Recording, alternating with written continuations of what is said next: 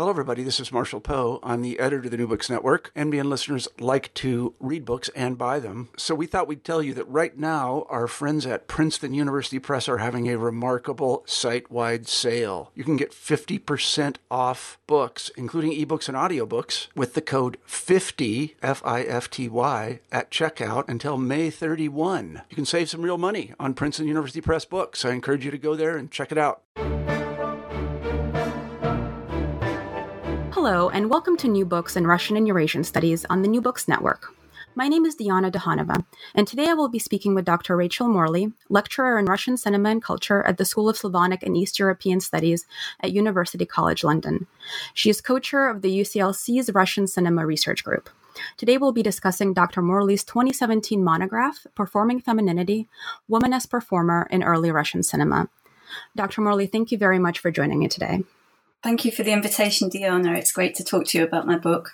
You too. So to start off with, can you describe a little bit your research background and how you became interested in studying this topic? Yeah, sure. My interest in this area first was sparked as part of my undergraduate studies. I studied at UCLC, and in the final year of my degree, I had the opportunity to take a course in Russian and Soviet film. It was a survey course that covered the whole period from the very beginnings, the pre-revolutionary period, up to the present. This was in the late 1990s, and it was one of the first courses in any British university to run in this subject. It was taught by Professor Julian Graffi, who's one of the major experts in Russian and Soviet film. The first films that we covered were Evgeny Bauer's early melodramas. We studied, I think, 2 or 3 of them. And from that moment, I was intrigued by them. They were stunningly beautiful. They were not like anything I'd ever seen before. My knowledge of silent cinema up to that point was the American comedies from the 20s. And I just was blown away by how beautiful they were. This led to me writing an MA dissertation on films by Evgeny Bauer. I wrote a dissertation on gender relations in 16 of Bauer's films, which was then converted into a published article. And on the back of that, I began to work on my PhD thesis. So the book is based on my PhD thesis.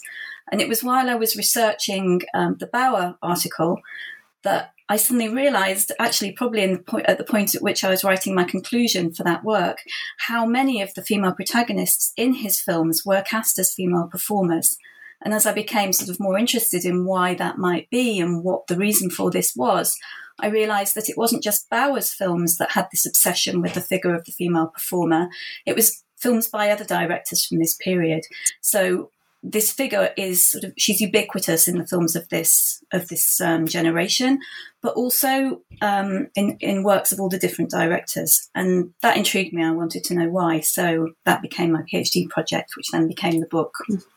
And can you talk about what you discovered, give us a brief summary of your study and what your hypotheses and arguments are? Yeah, so I started off looking at different ways in which the figure of the female performer is represented in films made between 1908 and 1918. I wanted to try to understand why this figure was so popular, why she was in so many films by so many different directors, and also what different uses the directors attached to this persona. Why was she so useful to them? Maybe I sort of concluded three main arguments, I think. First is that on one level, it is, I suppose, a reflection of contemporary social reality. The films are social documents to some extent. And this was a time, the end of the 19th, start of the 20th century, when more and more women were taking to the stage and starting careers as actors or performances of different types. But not just that, also becoming more visible in society. So on one level, it reflects that reality. That's perhaps the least interesting argument I found, I think. The second one, and the one that I find most intriguing myself, is that the figure of the female performer actually becomes a sort of artistic strategy, if you like. The films that were made in this period are the earliest films made in Russia, so obviously, as well as telling stories, the directors are trying to find ways to express those stories. So they're the first steps towards the creation of the new art form of cinema, which we all know so well today. What I felt and what I observed was that the figure of the female performer was given a privileged position in the place of filmmakers' experimentation with cinematic technology and with developments of how to tell stories. That's quite an abstract, we can talk about that idea a bit more. Hopefully it's quite an abstract thing to state just like that. But also I thought it was interesting in terms of what we could learn from film about the cultural and artistic landscape of this period in Russia more broadly. The films don't exist in a cultural vacuum. Most of the people who came to work in these films had worked as creative people in other art forms, so theatre, variety shows, art, photography, and so on. So it's also interesting to see how this figure is used as part of their dialogue with other art forms, and to see what they retain from those existing art forms as they develop this new art form of film, but also what they maybe reject and what they get rid of. Yes, and later in the interview, we'll get into the specifics of these films and some examples. Now, you talk in your introduction about your theoretical framework, which you refer to as bricolage. Can you talk a little bit more about how you draw on gender theory and film theory and other theoretical apparatuses to lay out your argument? Yeah, so the idea of bricolage appealed to me basically because it enabled me to choose widely from among different existing methodologies. I always sort of feel a bit anxious about choosing one theoretical framework and attempting to impose it on all the material I'm looking at, because I think there can be a danger, and I'm probably being contentious here, there can be a danger that will then take over the primary material that you're looking at and somehow sort of force readings that fit the framework. So bricolage enabled me not to do that so much. It also enabled me to remain faithful to the ideas and the times in which these films were made. So I do draw on Judith Butler's theories of performativity. I do draw on contemporary dance theorists and their responses to different forms of dance and so on, and in particular feminist film critics and so on. But I also try to use theoretical writing that was contemporary to the films. So drawing on writings by people like Alexandra Kollontai to some extent, but also artists who wrote about their work. So Isadora Duncan, for example, and some of the novelists who were using their work to express ideas. My approach is detailed analysis over broad comment. The reason for that really is that the films are so complex, they are so dense with details, and the details are so subtle that if you don't indulge in detailed analysis, then really it's hard to do them justice. So the book doesn't aim to be an exhaustive account of all the Russian films that feature female performers, although I try to mention as many as possible. Instead, I select case studies, so key examples of the use of the female performer, which, in my view, illustrate the broad tendencies and the broad uses of this figure throughout the period. Now, again, also in your introduction, you write about the discovery of 286 pre-revolutionary Russian films and the major influence that this event had for the study of early Soviet cinema. Could you describe this discovery and its impact on cinema scholarship? Yes, I mean, it was sort of one of those moments really where a subject is almost turned upside down by new knowledge coming to light. It's not completely true to say that they were just suddenly rediscovered, because obviously these films were known in the Soviet Union, and Soviet film scholars were writing about them throughout the 60s and 70s and so on. But it was really only towards the end of the late 80s, with the changes brought in by Glasnost and Perestroika, that these films were made open to people to view in the West. Until then, we'd been able to read about them in particular in Jay Leder's book, Kino, published in 1960, an English language account of films that Leder had seen while studying in Moscow. But nobody really had seen these films firsthand. So suddenly they were brought out of Gazpromofond in Moscow, near Moscow, and shown to the world, first at the Pordenone Film Festival in Italy in October 1988, and then subsequently at other festivals, including one at the British Film Institute in London. And these were major events for two, or well, more probably, groups of scholars. So first of all, it was an opportunity for scholars of silent film of other countries to look at what was going on in Russia at this period, which hadn't perhaps previously been known. And we get some very interesting responses from scholars like Miriam Hansen and Heide Schluckman and Kevin Brownlow and so on, who work in early cinemas of other countries. on the back of those screenings.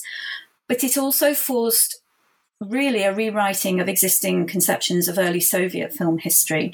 The tendency before that had been to sort of assume that cinema was born from the revolution and that it came at the same time as the revolution and turned the art world upside down in the same way that the revolution turned other structures upside down.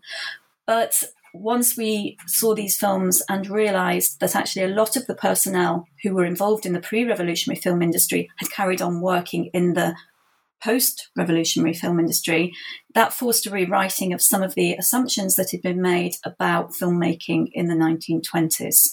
Lev Kuleshov, for example, who's a Soviet filmmaker famous for his film from 1924, The Extraordinary Adventures of Mr. West, he actually began his cinema work with Yevgeny Bauer, working as Bauer's set designer and art director on some of his late films.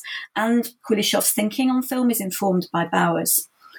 Oleg Freilich, an actor in the pre-revolutionary film industry, would then, in the 20s, go on to become a director, making a film called Prostitutka, The Prostitute, in 1926, which was an early example of an attempt to make a health education film against the sort of the dangers of prostitution that would also be entertaining for viewers to watch. He was an actor. He also worked with Bauer. So this sort of forced a rewriting of what we knew about 20s film, and it threw up some really interesting continuities between the two periods that up until that point hadn't been known about. And can you talk a little bit more about what the Russian film industry was like in the pre-revolutionary period, sort of maybe in contrast to post 1917?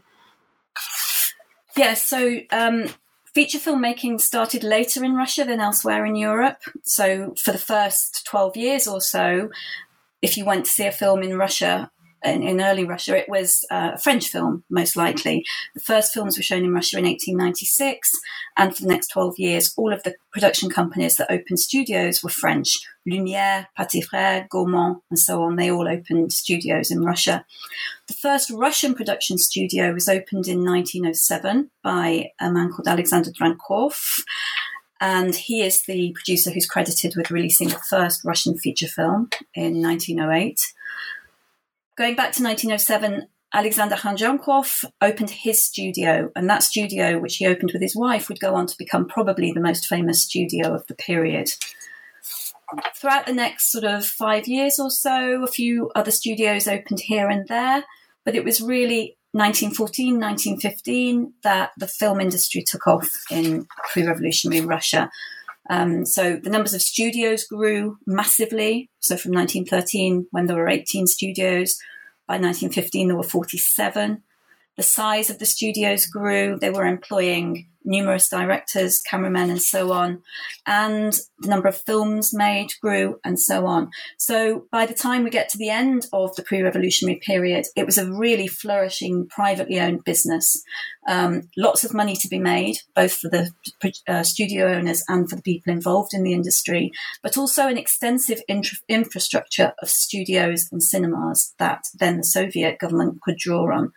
But the pre-revolutionary film industry sort of continued to function privately until a couple of years after the revolution. It wasn't until the 27th of August 1919 that Lenin signed a decree ordering the nationalization of the industry. And then in September of that year, the State School of Cinematic Arts was founded to train a new generation of Soviet filmmakers who would make Soviet films. So they took all that infrastructure and then were able to adapt it for their own uses later. So that's the significance of the industry in that respect as well. Mm-hmm. So the sort of golden age, this very productive period in pre-revolutionary Russian cinema is quite short, right? It's only about 5 years before. Yes, 1908 up until probably 1918, 10 years. But the first films up until sort of 1912, 1913, they were short films primarily and not so well developed. So absolutely, a very short period of time in which a huge number of films were made. Now, can we talk a little bit about the form of these early films? You write, for example, that in some cases the intertitles have not been preserved. So what are some of the difficulties in studying these films just by virtue of this form? It is difficult, and really you always have to be quite careful about making assumptions that the version of the film you're watching is the version of the film that the director intended or the filmmakers intended, and the version that people would have seen. I think in most cases the original intertitles haven't been preserved. So most of the versions that we see that have intertitles in them are all reconstructed. So this was a task that was undertaken by a team of experts in Russia, sort of led by Yuri Tsivian and Rashid Yangirov and people like that.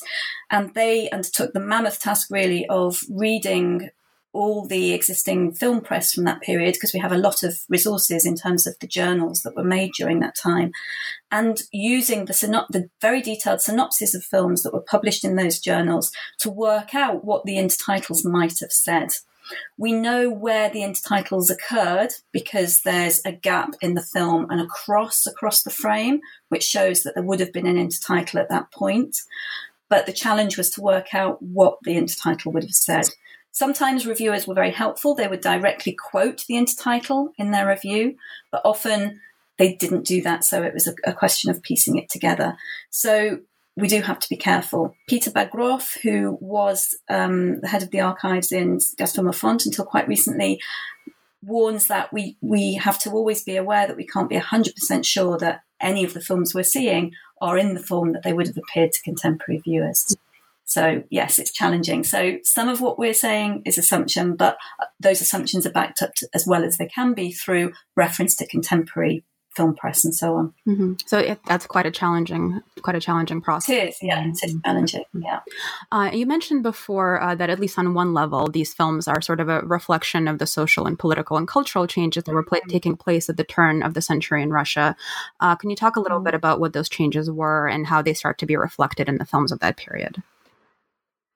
Yeah, so what, again, I think is quite interesting in the way that the films deal with social change. You might expect, right, just before the revolution, that it would be issues of class that would dominate.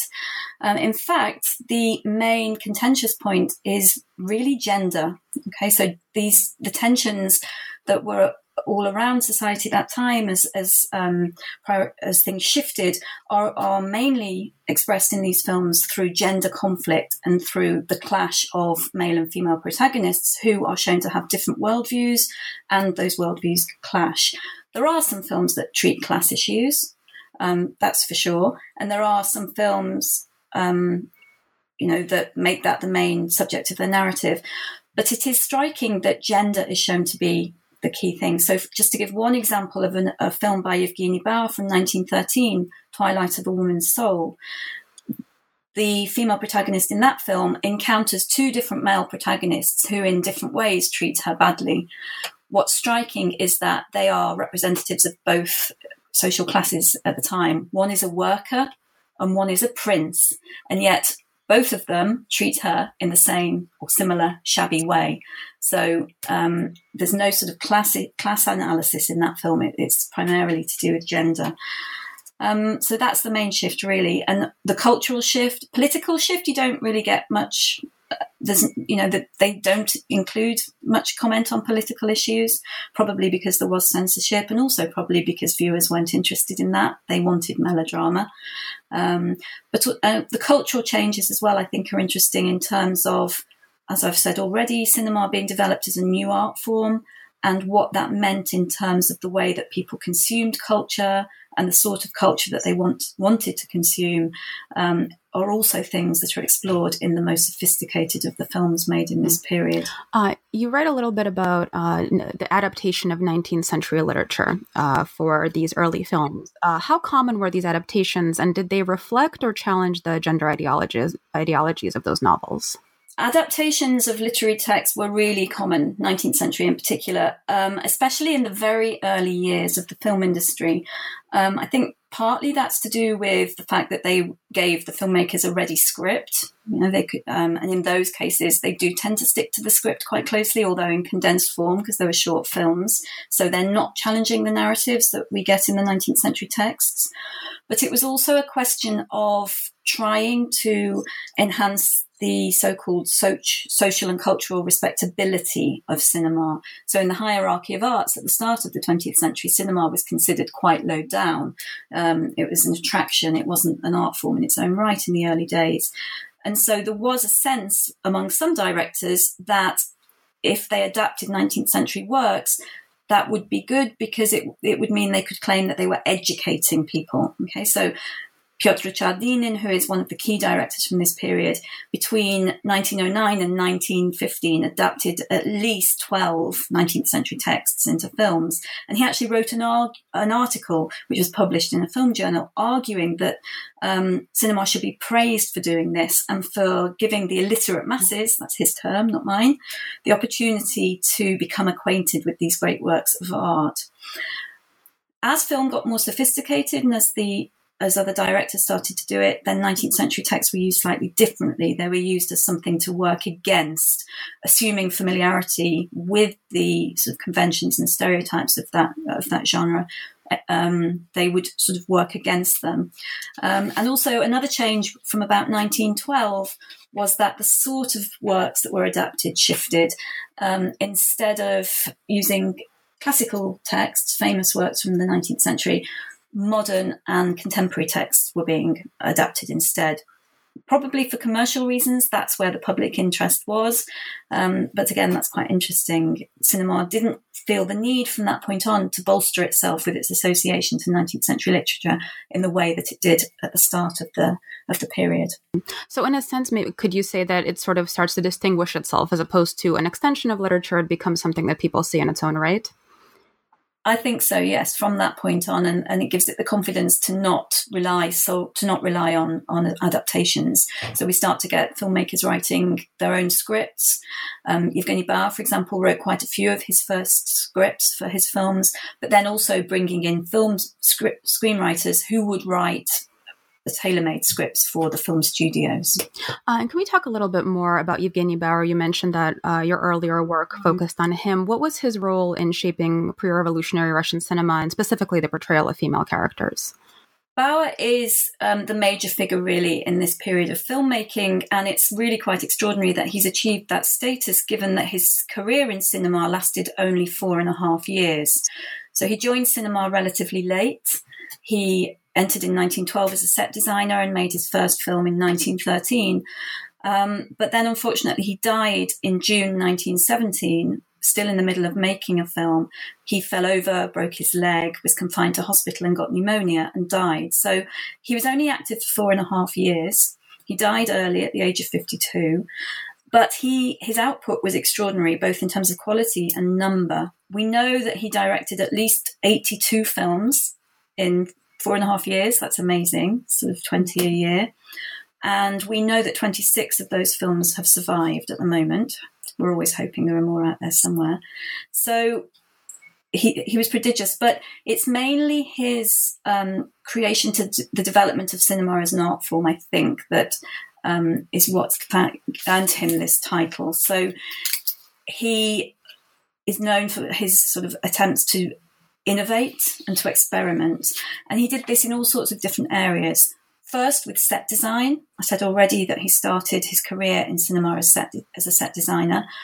His sort of way of building sets for films was so distinctive that it was referred to as the Bauer method of set building in the 1920s. And these sets that he built were built in order to try to overcome the flatness of the screen, to make film different from theatre and to give a sense of what they called then stereoscopy, so a sense of depth and so on. He also took great care to make sure that the sets functioned meaningfully in terms of contributing to the film's analysis of its protagonists and its themes. So when you watch a Bauer film, you need to look very carefully at the objects that are placed within the set because they are there for a reason. Similar to people saying about Chekhov that if there's a gun hanging on the wall in Act 1, someone will have fired it by the end of Act 4. Bauer is similar to that. If there's something in the room, it's there for a reason, to express something. He was also interested in lighting. He worked collaboratively with his regular cameraman Boris Zavilev to create different styles of lighting, which again could be used to be expressive and create meaning. And he and Zavilev explored the camera's potential to meaning. So they experimented with different types of camera angle, different types of shot, framing, and really clever ways of making the camera move. In early film, the camera was static. In fact, convention dictated it should be because they were trying to replicate theatre and the ideal view of a theatre audience. But Bauer sort of changed all that.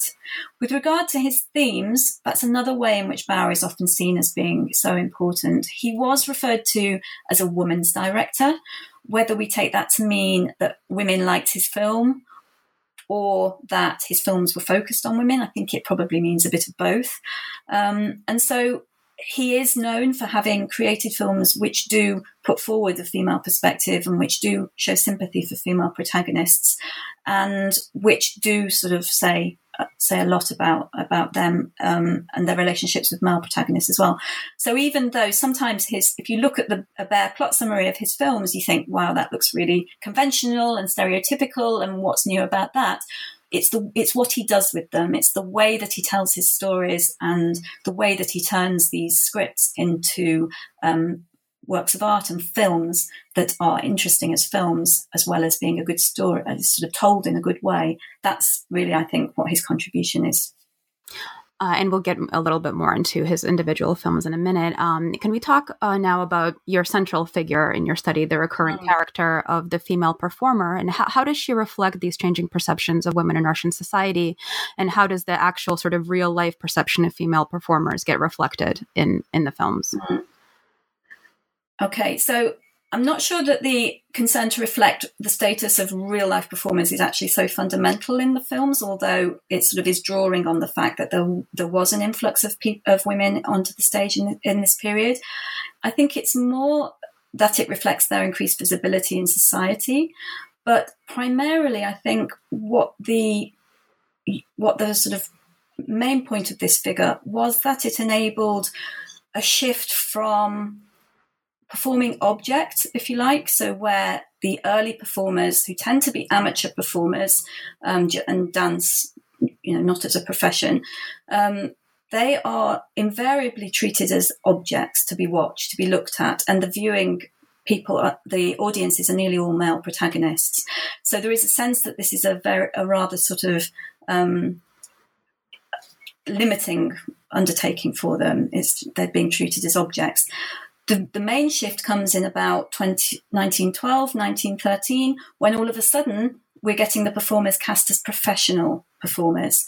And that marks a big change. It's announcing that they've made this choice. It's announcing that it makes them independent. And it's announcing that they're in public. So they go from being performing objects to becoming performing subjects. And that, I think, is the main dynamic through which this sense of changing gender roles and the increased visibility of women in society comes through that figure. So let's talk about some of the specific films that you focus on in your book, starting with the first, Stenka Razin. And how did Drankov portray the female performer in this film? Okay, so the performer in this film, she is, this draws on the legend of Stenka Razin, who is a Don Cossack, famous for rebelling against the Tsars in the 17th century. I think I'm right about that. And he captures a Persian princess during one of his one of his rebellions. So right from the start, we know that this woman is a captive. So she's his possession, and he treats her like this. He drags her around. But this is the first Russian film ever to have been released, the first Russian feature film made in 1908. And right from the start, we see the female performer being used as in this key role. So in this film, it's made clear that she's an object because they require her to dance for her.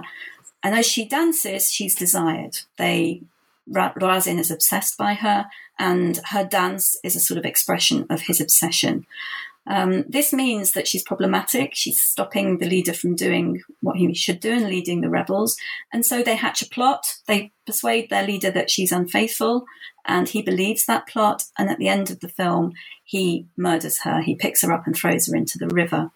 So there's this sense that this female performer is dangerous. She obsesses men. They're obsessed by her, and that ruins male society, but also distracts them. And therefore, the best thing to do is get rid of them and so on.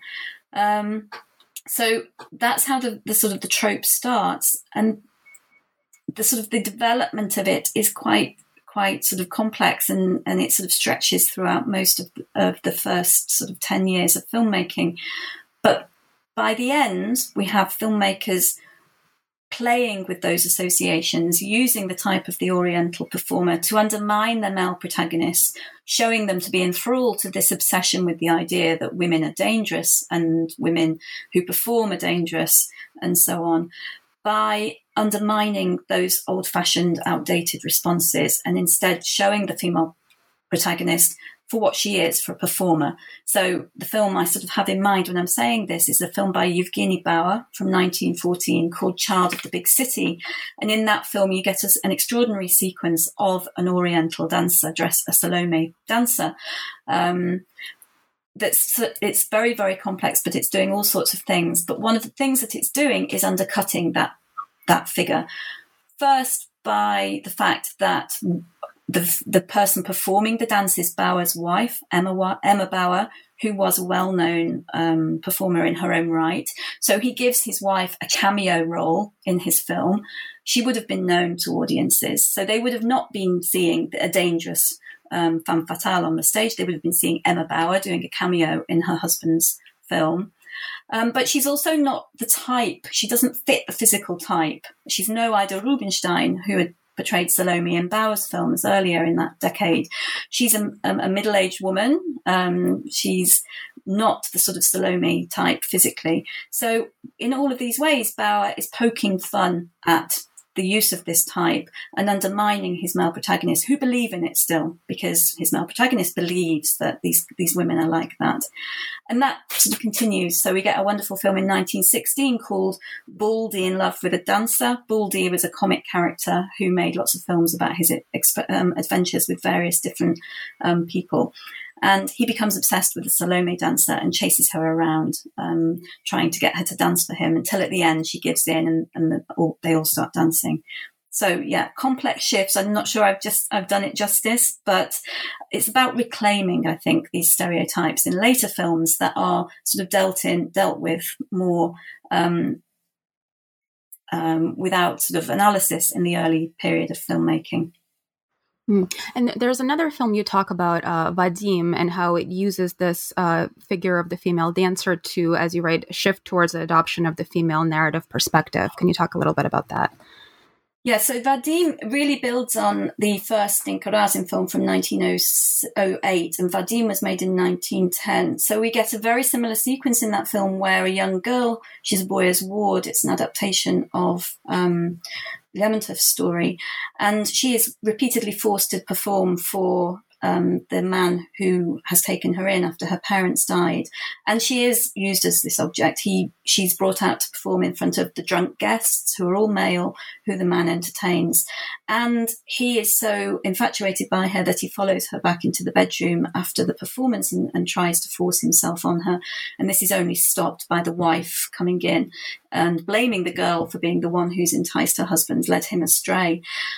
Where this film differs from Zdenka Razin is that at the end of that film, I said already, the dancer is murdered. Really, the audience is encouraged to cheer when she's thrown into the Volga. Various reasons for that. Firstly, because she's foreign, she's not the Russian audience, but also the whole tone of the film is celebratory. Tragedy's been averted. Razin and his brigands can now continue on doing what they're meant to do. So we don't really even bother to reflect all that much, if we're honest, about the poor princess and her fate. In Vadim, however, we start to see filmmakers showing how this affects the female protagonist. So we see her alone in her bedroom and the unhappiness that this is causing her, and the bedroom obviously being a privileged site for her psychology. And then also at the end of the film, she's given a happy ending, which is very, very rare in early Russian film. So through these early changes, we start to see a shift from looking at things from the male point of view to looking at things from the female perspective. And that would be developed much more by later directors. Now, the type of dance that the female performer does is very significant to how she's perceived, right? So you talk about there's kinds of the Eastern kind of captive dance, the peasant dance, the tango, the gypsy dance. How did these all differ and sort of signal different things about the female character to the viewer? I think this is where it was important to focus on the contemporary cultural and social circumstances that the films were made in, because the filmmakers don't let their protagonists dance any old form of dance. If they are dancing the tango, for example, there's a reason for that. And it's meant to sort of contribute to the characterization of the character in some way, or to the themes that the film is putting across. So whereas in the early films, the amateur performances are not prescriptive, they're just women dancing and whatever form of dance they choose. In the later films, in particular when they become professional performers, they are dancing a controlled dance form with very specific cultural meanings. So if we want to think perhaps about the tango, that was a new form of dance to Russia, which came from Paris, actually, in the autumn of 1913. And it was an immediate phenomenon. It assumed it became an ideology almost, if you like, with huge public debates about whether it was moral or immoral, huge public debates about what the tango represented and what it said about your politics, if you liked it or didn't like it, and so on. And the film historian Yuri Tsivian has written a very interesting article on the place of the tango within the cultural landscape of 1913. But one of the key meanings that it had attached to it in that period in Russia was that it was associated with uninhibited consumption. Okay, so it was a dance that allowed you to sort of express your desires, and those desires were desires for things, for objects.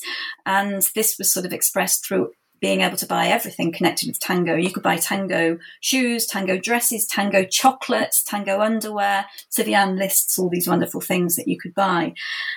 So Bauer uses this dance form to characterize one of the heroines in a film from 1914, Child of the Big City, who is basically a social climber. She starts the film as an orphan. Her mother dies from consumption, and when she's a little girl, we see that scene. Then we cut to her as a young woman. She's working as a seamstress and clearly unhappy with that job. She's dreaming, an intertitle tells us that she's dreaming of a life of luxury and wealth. And so she's on the lookout for a man who can help her achieve that. The man who helps her achieve that is a romantic. He thinks she's an uncultured, innocent woman, and he's found his ideal person in her. But through having her dance the tango at the end of the film, Bauer is making it very, very clear that this woman is not the innocent 19th century girl he thinks she is. This man is like a character out of a Gogol or Dostoevsky story, but she is this new 20th century woman. She dances the tango and she is out for what she can get. And she's not going to be bothered by any of the moral concerns that 19th century protagonists were bothered about. And what about the ballerina?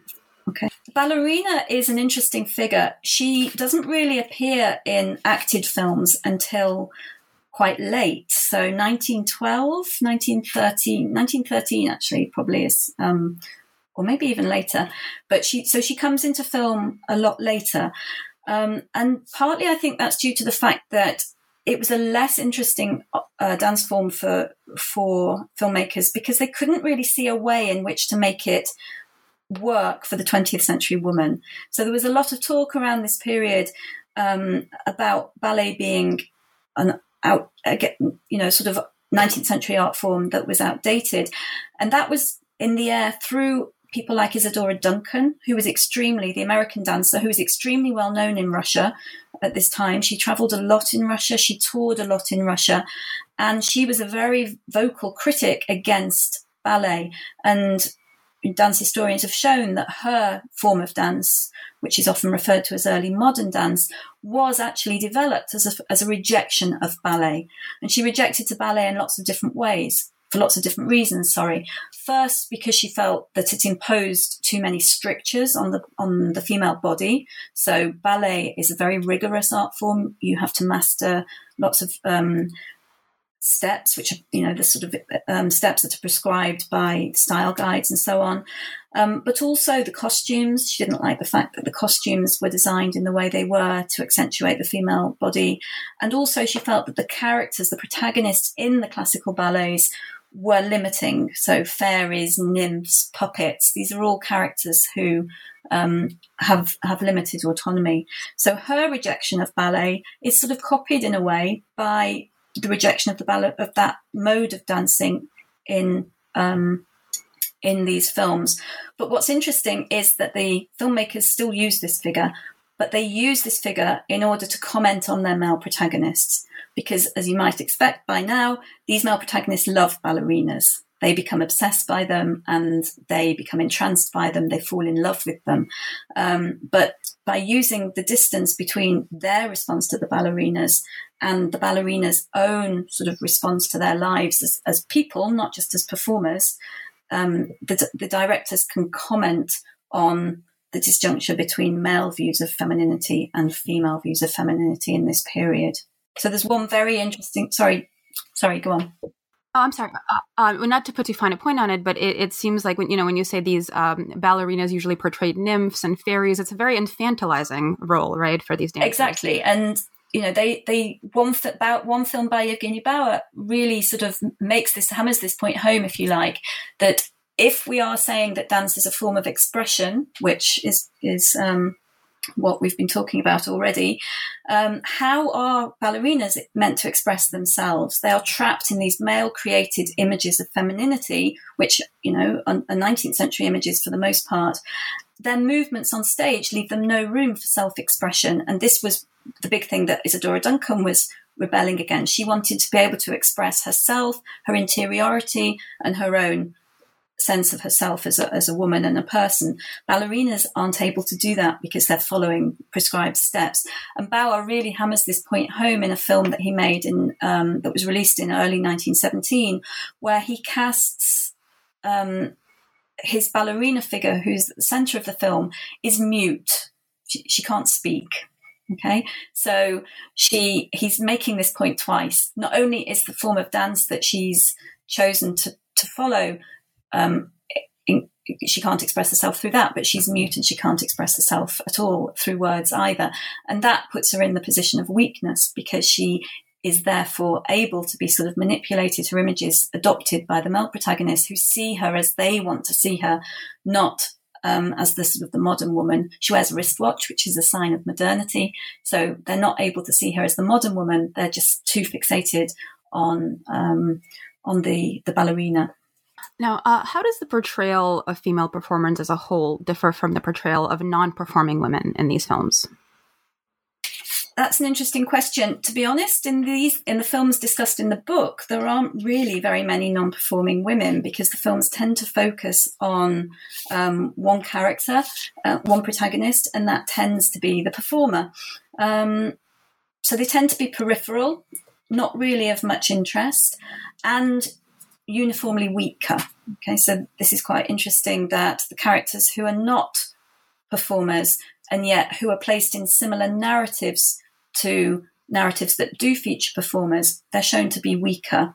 So a useful sort of comparison to make that point is two films made in 1914 by Evgeny Bauer. So one I've talked about quite a lot already, Child of the Big City, and then a film made only 2 months later called Silent Witnesses. Now, these films sort of basically hinge on the same plot. A rich, aristocratic man seduces a working class girl, and what happens? That's the sort of interest of the film. So in the first film, Child of the Big City, the aristocratic man seduces the working class girl who knows exactly what she wants from this aristocratic man, which is his money. That's all. So she spends all his money, ruins him, and leaves him, moving on to the next guy. She's the character who is the tango dancer. She is this strong 20th century woman who has all the sort of the amorality of the new age that Bauer's talking about. By comparison, in Silent Witnesses, made two months later, the main character, Nastya, isn't a performer. She's a house girl working in a house of an aristocratic man. Again, she's seduced by him, but she's romantic. She falls in love with him. She wants him to marry her, although that's not expressed. She just wants to be with him. And in the end, this man dumps her, of course, and marries another woman who is also cast as a tango dancer, albeit less obviously than in the earlier film. And the film closes with this poor, sad girl walking down the corridor of the house, having just seen the master and his wife leave, and knowing that her honor is ruined and that she can't have the man that she loves. So that, for me, is the main difference. The performers are strong, they're active, they're dynamic. They might not be moral, but they know what they want and they get it. And non-performers tend to be weaker and not able to stand up for themselves. So there's so many more questions I want to ask you, but of course, for the sake of time, I just have one more, which is if you could just talk a little bit about, did these kind of female characters, performers, enjoy longevity in Russian cinema history, or were they reconfigured in Soviet cinema, or did they sort of disappear? That's an interesting question. Some of these types, in particular types that were really associated with this period, were picked up in the Soviet period and often used as a sort of shorthand way of indicating decadence or corruption. So that particularly happens with the tango dancers, I think. So a film made by Sergei Eisenstein in 1924 called The Strike has a wonderful sequence in the boss's, one of the factory workers' houses, where there's food-laden tables that's being contrasted with the striking workers who have no food at all. And on this table laden with grapes and roast meat and bread and all this wonderful food and wine, their entertainment is a pair of tangoing dwarves. And it's an Eisensteinian attraction, but it's also a sort of comment on the decadence and the grotesqueness of this regime, which has so much while the workers who support it have nothing. That sort of continues as well. A bit later, we get the use of the tango motif in films from the 30s, such as, I'm thinking in particular of Alexandrov's film, The Jolly Fellows from 1934, where it's used to ridicule the bourgeois characters in that film. The wonderful sequence, if your listeners know it, of Yelena strolling down the beach with a huge parasol and overdressed while everybody else is just relaxing on the sands. That the accompaniment to that is tango music. And I think the Oriental dancer is used in a similar way as well. So, for example, another film from 1934 by Koznetsev and Trauberg's Youth of Maxim, the thoughtlessness of the upper classes is evoked very strikingly at the start of that film by a figure of a woman who's dressed up as an Oriental dancer, and she's on a sleigh as it careers through the snowy streets of St. Petersburg on New Year's Eve at the end of 1909, oblivious to all the underground revolutionary action that's going on with the serious characters. So again, it's this sort of image of the thoughtless decadence and indifference of the upper classes. Soviet cinema would also sort of pick up its own performer types. You think of Lyubov Orlova, for example, the star of all of Alexandrov's musicals, who in the first few becomes a sort of performer. But that's probably another book in itself. And she's also just one of the types of women who come in the Soviet period, along with the worker and the mother and so on. Dr. Morley, thank you so much for joining me today. We've been speaking with Dr. Rachel Morley, lecturer in Russian cinema and culture at School of Slavonic and East European Studies at University College London, about her book, Performing Femininity, Woman as Performer in Early Russian Cinema. Thank you again, Dr. Morley. Thank you, Diana. Thank you for the great questions.